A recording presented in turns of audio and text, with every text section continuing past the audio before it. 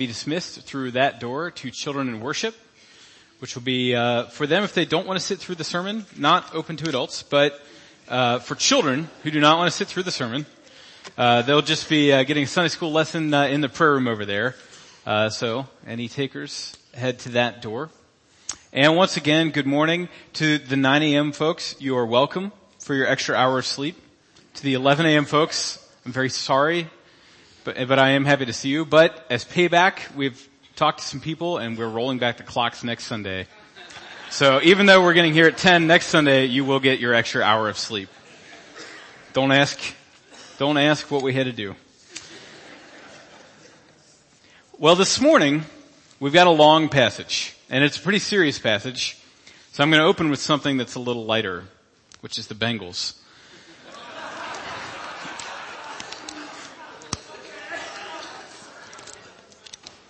I'm sorry, how many wins do they have?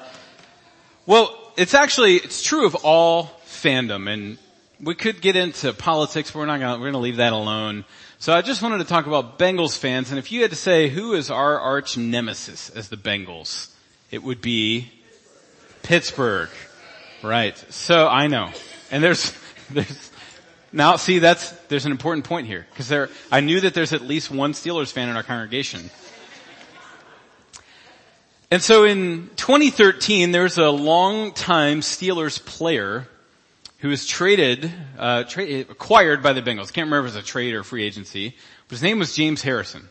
Now the interesting thing about fandom is that for 6 or 7 years, however long he played for Pittsburgh, every Cincinnati fan would watch him sack our quarterback, make a great tackle, and we'd say, he's overrated. He's not very good.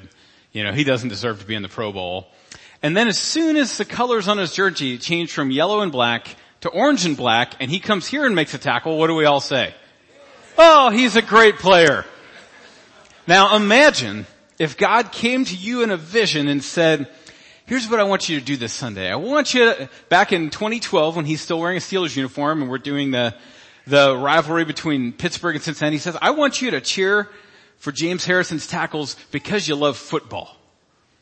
Not because of the colored jersey he's wearing or what team he's on, but I want you to do it for the love of the game. Now, I know God would never do that to any of us, but just hypothetical. Now that is the type of shift. In fact, quite a bit more than that is what we're going to see in the text this morning. And what I want you to be on the lookout for as we read scripture this morning is this. When we cling to our own culture, our own upbringing, our own denomination, our own tradition, when we cling to our own culture more than we cling to Jesus, it is impossible for us to accomplish the work of Jesus. So Jesus has given his church work to do, but in order to accomplish that work, we have to lean more heavily into Jesus than we do in our own culture and our own upbringing. And that's, if you really, to keep the analogy alive, if you really want to enjoy a football game, one, you don't cheer for the Bengals, but second, you learn to appreciate whatever good is going on in the game so you can enjoy the sport of football rather than just enjoying your team. And as we all know from the last few weeks' sermon and hopefully from every week's sermon, Jesus came on a mission to break down that which divides us. And so I'm going to keep all of that in mind as we read our scripture this morning. Now I have to warn you that the scripture is all of Acts chapter 10. And I'm going to read selections from it. I'll tell you what's in all of it. But I timed it, and it takes about 8 to 10 minutes to read all of it. So you're welcome. But we're going to be in Acts chapter 10, which is page 918 on your pew Bible. And it will be on the screens. And I'll tell you what is in the sections that I'm not reading, and then we will really hone in and read a couple sections here. But first, let me just open us in prayer. Father God, thank you for those that you have called and gathered here this morning. We pray that we would be united in one mind and in one spirit as we open your word this morning. We pray that you would open it to us, that you would give us eyes to see and ears to hear, and that you would apply it to our hearts, to our minds, and to our lives. And we pray that we would continue to grow together as a people following after you and bear witness to the work that you came to accomplish on the cross, which is to buy yourself a new people from every tribe, tongue, and nation, and be a display of God's design for the world. We ask all of this in the name of Jesus. Amen. Now, we're going to start in verse 9, and so that'll be on the screen for a second, but I just want to tell you what's in verses 1 through 8. So we have two characters that this story follows, and the first one is Cornelius, who is a Roman centurion. Now, if you're reading the book of Luke and Acts in the first century and you hear the word Roman, what does that mean? It's the Steelers, yes. It's the bad guys. No offense. Steelers fan. I had to check with her. Yes, but these are the oppressors. This is it's not like it's just a person who happens to be from Rome and it's like, well, maybe they're innocent. No, this is a Roman centurion, which means he commands 100 Roman soldiers. And Roman soldiers are the ones oppressing the Jewish people. And so, when you see this, he gets the weirdest description you could possibly imagine. He's in the area that governs Judea, which, by the way, if you look back at Acts chapter 1, Jesus, before his ascension, tells them where their mission is going. It's going to Jerusalem and all of Judea and Samaria, and then to the remotest parts of the earth. And so, in the first 10 chapters or so, you see the church thriving in Jerusalem, and now it's stepped out into Judea, and it's about to go even further than that. But Cornelius is not a Jew, but he is a Gentile. But when we meet him, he is praying to God, and a messenger from God comes to him and says in a vision that he should send out for a man named Peter, and tells him where Peter's staying. He says, send some people out to get him, bring him to this house, and then listen to what he has to say to you. So Cornelius does this. He sends people to Peter, and then we pick up in verse 9, which says, the next day, as they were on their journey and approaching the city, Peter went up on a housetop about the 6th hour to pray, which is noon, and he became hungry and wanted something to eat. But while they were preparing it, he fell into a trance and saw the heavens opened and something like a great sheet descending, being let down by its four corners upon the earth. In it were all kinds of animals and reptiles and birds of the air. And there came a voice to him, rise, Peter, kill and eat. But Peter said, by no means, Lord, for I have never eaten anything unclean, that is common or unclean. And the voice came to him a second time, what God has made clean, do not call common. This happened 3 times, and the thing was taken up once to heaven. Now, you'll notice a pattern emerging with Peter. It takes usually 3 times for something to sink in. Whether it's him denying Jesus 3 times, him being asked by Jesus 3 times if he loves him, and now God himself comes to Peter, shows him this, and says, Peter, I want you to do this. And Peter says, no, God, I'm too holy for that. And God says, excuse me. And shows it to him 2 more times, and then lifts it away. Now, most of us can now figure out what God is saying, at least in the very literal sense. And the next verse I love. Now, Peter was inwardly perplexed as to what the vision he had seen might mean. Well, he's going to figure it out real soon. So don't discount Peter yet. And so, in verses 17 to 23, which is the next section there that I'm not going to read to you, but I will summarize. Peter's wondering about what this could possibly mean. What does it mean that this sheet descended and he was told to kill and eat unclean animals, which he's forbidden to do in Leviticus 11. And at that time, Cornelius' men arrive. The men that Cornelius sent to bring Peter back to him. They arrive, and Peter says, well, I don't know if I'm supposed to do this. It's not proper for a Jewish person to enter into the house of a Gentile because they are not clean. And a voice of the Lord comes to Peter. The Spirit says to him, go with Cornelius because God has sent them to you. And so Peter does. And then we pick up, and I will read the rest of this chapter to you now, verses 24 to 46, because there's just no way to summarize all that happens here. And on the following day, they entered Caesarea. Cornelius was expecting them and had called together his relatives and close friends. When Peter entered, Cornelius met him and fell down at his feet and worshipped him. But Peter lifted him up, saying, stand up, I too am a man. As he talked with him, he went in and found many persons gathered. And he said to them, you yourselves know how unlawful it is for a Jew to associate with or visit anyone of another nation. But God has shown me that I should not call any person common or unclean. So when I was sent for, I came without objection. I asked then why you sent for me. And Cornelius said, 4 days ago, about this hour, I was praying in my house at the ninth hour, and behold, a man stood before me in bright clothing and said, Cornelius, your prayer has been heard and your alms have been remembered before God. Send therefore to Joppa and ask for Simon, who is called Peter. He is lodging in the house of Simon, a tanner by the sea. So I sent for you at once, and you have been kind enough to come.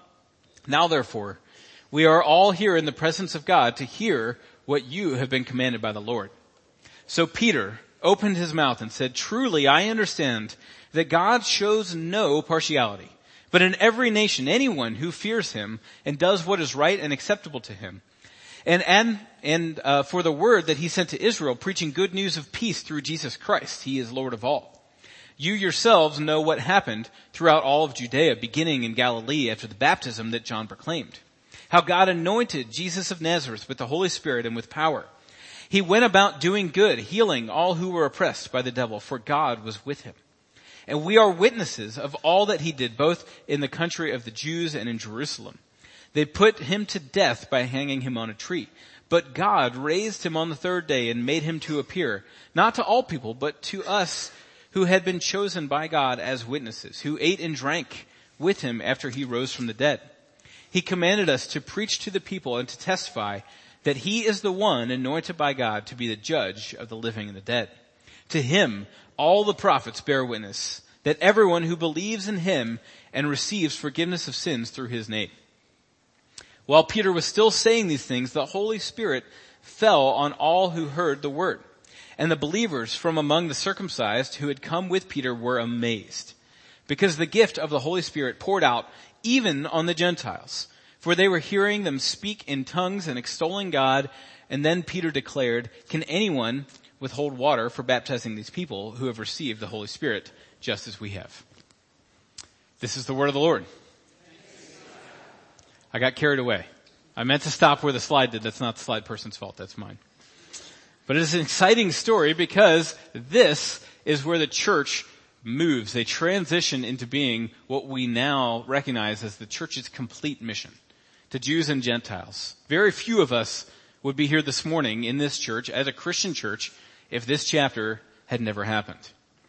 And there are two things that I want to call your attention to here in the text this morning. I think the big one is the second one. But the first thing that I want to point out here is this character Cornelius. He is what I would call an unbelieving believer, which is frighteningly common.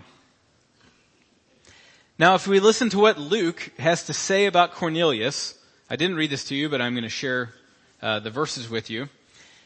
He says that Cornelius was a devout man, a God-fearer. He gave alms generously, which is gifts to the poor. Gave to the poor generously. He prayed to God continually. He had a divine revelation from God. God came and spoke directly to Cornelius. And in verse 22, he's described as upright, once again described as God-fearing. And it says that he is well spoken of by the whole Jewish nation. However, he is not a Christian. He is not following after Jesus at the beginning of this chapter anyway. He converts during this chapter. But isn't it amazing the resume he can put together without actually following Jesus? Now, this term, God-fear, that Luke uses twice, was a quasi-technical term in the first century. It referred to non-Jews who were sympathetic to Judaism.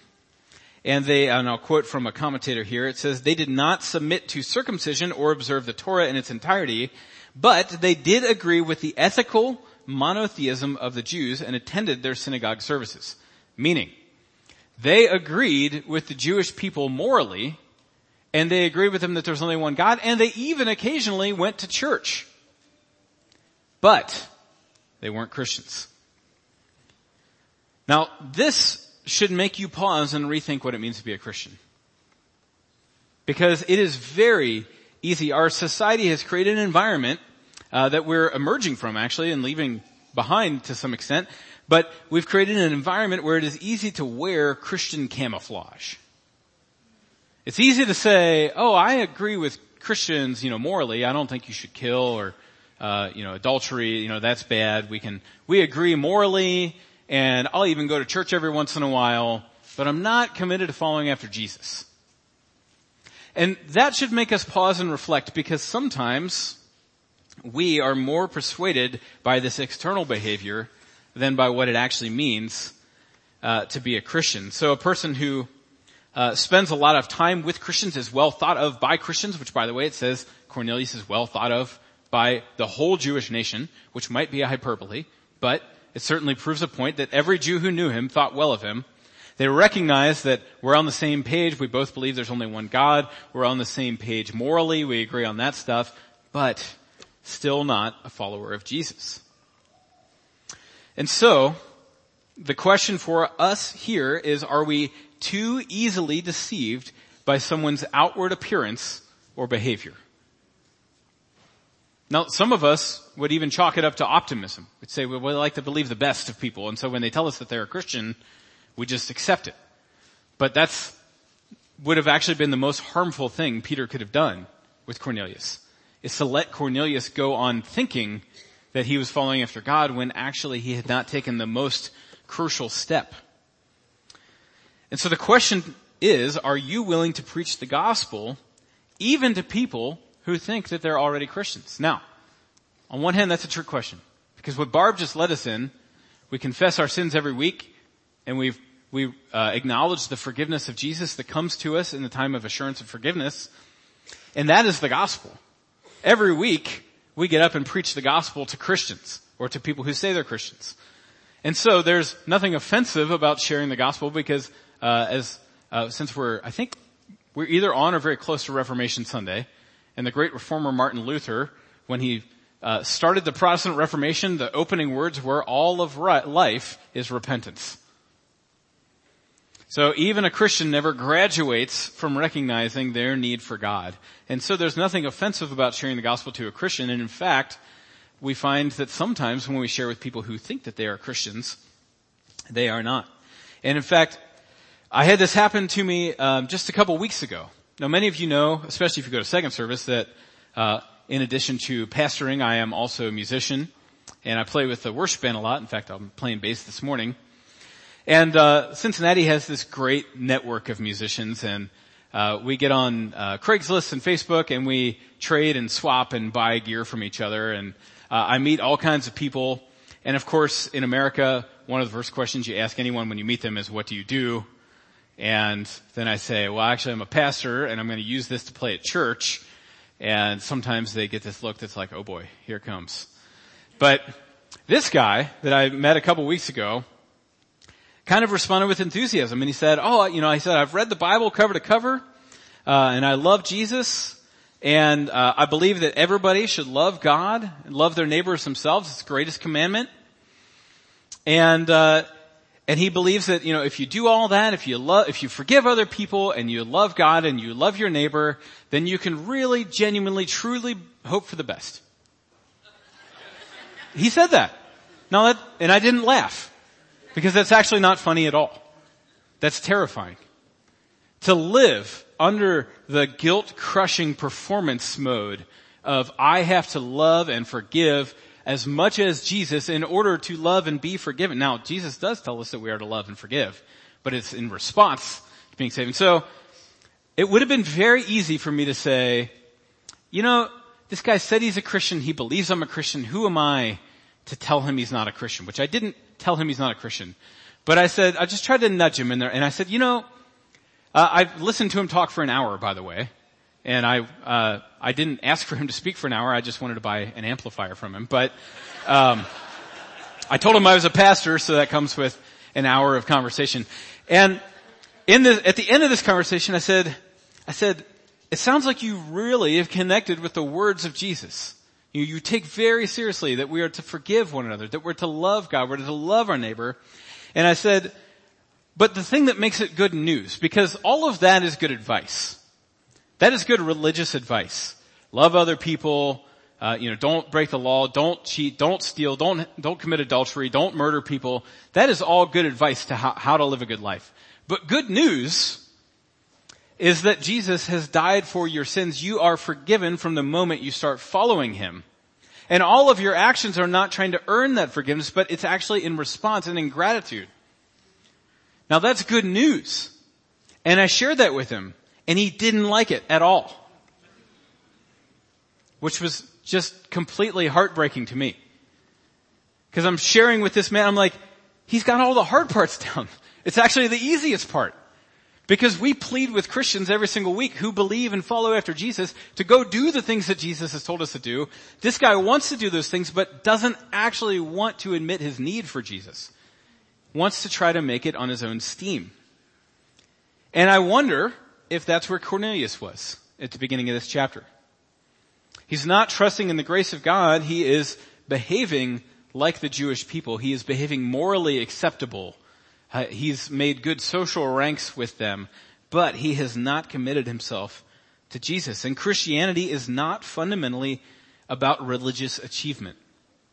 It is the good news that Jesus died to bridge the gap between us and God and rose again to defeat sin and death. And when we recognize our standing before God, we see the necessity of the work of Jesus. And the rest of the Christian life is done in grateful obedience rather than a desperate attempt to become good enough. And so this is the good news part of the gospel. It is not good religious advice. It is news. When you share the good news with someone, you are sharing, like a news story, this is what has happened. Jesus lived a perfect life. He died and he is resurrected, and following in Jesus results in new life and eternal life. Now for the second part of the sermon, so that's the good news. So the title of the sermon this morning is Good News for Everyone. So that's the good news part. We see the gospel being preached to Cornelius, and we see Cornelius and his whole household's life being changed. But now we get to the second two words, for everyone. So point one, that's the good news. It's the unbelieving believer comes to belief. No one's going to laugh at that wording. Okay. The unbelieving believer comes to belief. Meaning, he looks like a believer, he acts like a believer, but he's not a believer, and now he's come to belief. And now, we get this vision of Peter in the sheet. That it took Peter 3 viewings of this to understand the point. I'm hoping it will take us a little bit less, but I'm willing to be at least as gracious to you as God is to Peter. Because Peter, this sheet descends and these animals are on it, and the command from Jesus is to kill and eat, but that command makes no sense at all to Peter. Because it would have violated Jewish food laws. Peter had lived his whole life, and in fact, Peter and everyone Peter knew. All of his friends, all of his family were Jewish, and they lived their life according to this food code found starting in Leviticus 11. It goes for a few chapters. And it says, this is clean, this is unclean, this is common, don't eat that. And there are various reasons given for those at different times. But the main reason that you see in the book of Leviticus is God saying, I called your people out of Egypt. I led you guys to this land, and you are going to live for me. You're going to live in a holy way, which just means set apart, in a way that is distinguished from the rest of the world. And he says, and the ways that you'll be distinguished are by my law and, by these clean and unclean foods and lifestyle. But now as Christians, starting in Acts chapter 2, have received the Holy Spirit as the distinguishing mark of the people of God. It's not about the external appearance of clean or unclean food. It is about the mark of the Holy Spirit living in the life of each believer. And the command now is no longer to be separate from the nations, but to go into all the nations. So do you see how, now, in a sense, this is all according to God's plan all along, and God always has his eye on the other nations, but starting at the Great Commission and in Acts 1:8, Jesus sends his followers out to believe and to proclaim to the nations. And basically what God is saying here is that nothing like this, nothing like food, nothing like Jewish culture is to get in the way of fellowship with Gentiles. Now, Peter embraces this rather quickly, and we can be really impressed with Peter in this chapter, and in a sense we should. However, I want to make this point just on the side. Getting the truth and living the truth are two different things. Now, you may hear what I'm saying right now and say that God has torn down all cultural barriers that separate people from people, and they are not to divide us anymore in the family of God. Now you can hear that, and you can believe it, in a sense. You can acknowledge the truth of it, but not live it. And Peter here, we see him acknowledge the truth of it, and we see him live into it for a minute. But if you're a note taker, just jot down Galatians chapter 2. Go look at that later today, because you will see that later on, Paul has to call Peter out in chapter 2 of Galatians, because once high-ranking Jews come around again, he stops spending time in Gentile believers' households. He won't eat meals with them in front of high-ranking Jews, because he's won back over to his culture over the gospel. Now that doesn't mean Peter lost his faith entirely. It just means he took a step out of obedience into disobedience, and Paul calls him back for all of us to read for all eternity in Galatians chapter 2. So don't make us write about you in a letter. It's the lesson. But that's also, by the way, the gift of the church. That's the gift of the people of God, is he has given us each other to call us back to the gospel. And I think I said this last week, but you can never hit a point where you say, I read the gospel, I understand it, I know how to read the Bible, so now I can go off in isolation by myself. I don't need a church. I don't need people around me. I can follow Jesus. No, you can't. You have to have other people around, because Peter shows us right here. You can get it for a while, but the drift that will happen when you're left by yourself can be costly to the church. Now, it's very interesting to me, and I am only bringing this up because I know that some of you, about 100 or so of you, are in our adult Sunday school curriculum, which is about our small group ministry, which is the Gospel Project, and you just went through the book of Jonah. Now, for those of you who don't know Jonah, I will not tell you that whole story right now, but in short, Jonah retreated to the city of Joppa to avoid preaching to Gentiles. God called him to preach to Gentiles, and he retreated to Joppa. But in Acts chapter 10, Peter is prodded to leave Joppa to go preach to the Gentiles. There's something about Joppa where they don't want to reach Gentiles. But whether it's Jonah or Peter, but Jonah is moving to there in retreat, and Peter is moving away from there, and we see that really summarizes the shift that's happening biblically here. And the interesting thing here is now, one of the ways we know that Cornelius isn't a believer is that he's a little confused theologically. Peter enters his house in verse 24, and in verse 25, Cornelius met him and fell down at his feet and worshipped him. Now, I don't care how famous a pastor is. No matter who we invite here as a guest preacher, you should not bow down and worship them. I don't know if we've been clear on that, but now we have, so I don't want to see it. But that is not a sign of someone who understands the deepest theological beliefs of the faith. And so Peter then says, get up, I'm just a man, but I am going to preach to you about Jesus. And he does so, and you'll notice Peter has preached several sermons in the book of Acts, and all of them are chock full of Old Testament quotations. Starting in Acts chapter 2 and 4, we see him preaching and quoting from Joel 2, from the prophets, from the Psalms. And here he does not quote from the Old Testament once. Why? Likely because he is aware of his audience. He's preaching to Gentile believers who have not internalized all of the Old Testament, saying, I'm not going to say things that are going to alienate them. That doesn't mean they don't have to learn eventually. It just means right now, as I'm presenting the gospel, I'm going to work off of what they know, rather than make them try to understand everything I understand and then preach to them. So we see a little bit of accommodation there, and then you'll see even more as we continue, and you see Paul preach at Mars Hill. But Peter undergoes this transformation of his views of the Gentiles, and a Roman centurion is converted. His entire household, in fact, is converted to Christ. And so, one question for you to ask yourself today is, who is it in your life that would benefit if your views were transformed?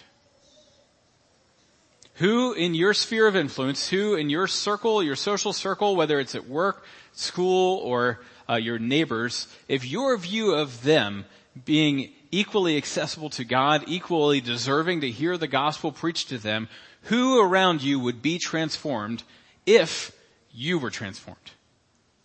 If you really, really understand what's being preached in this passage, you will know exactly who could benefit from you recognizing what Peter recognizes, which is that you don't have to have been raised in the church. You don't have to know all of our beliefs and our catechisms and all our jargon. But how can you preach to them in such a way that doesn't rely on that jargon? How can you preach in such a way that they understand that they are acceptable not because of their religious background or pedigree, but because of Jesus?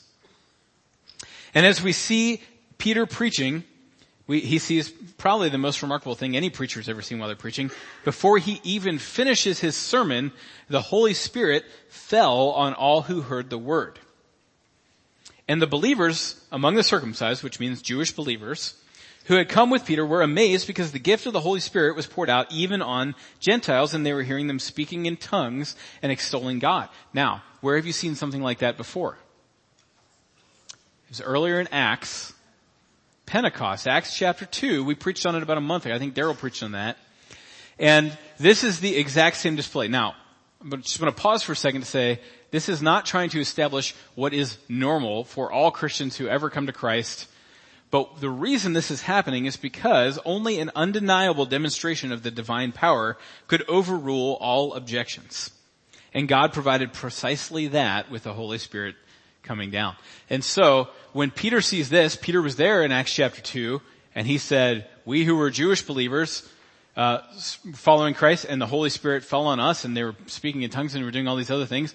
And now these Gentile believers who have not been circumcised, they've not come through all the Jewish rites of passage, but the Holy Spirit decided to fall on them anyway. Meaning, how could we not consider them equal?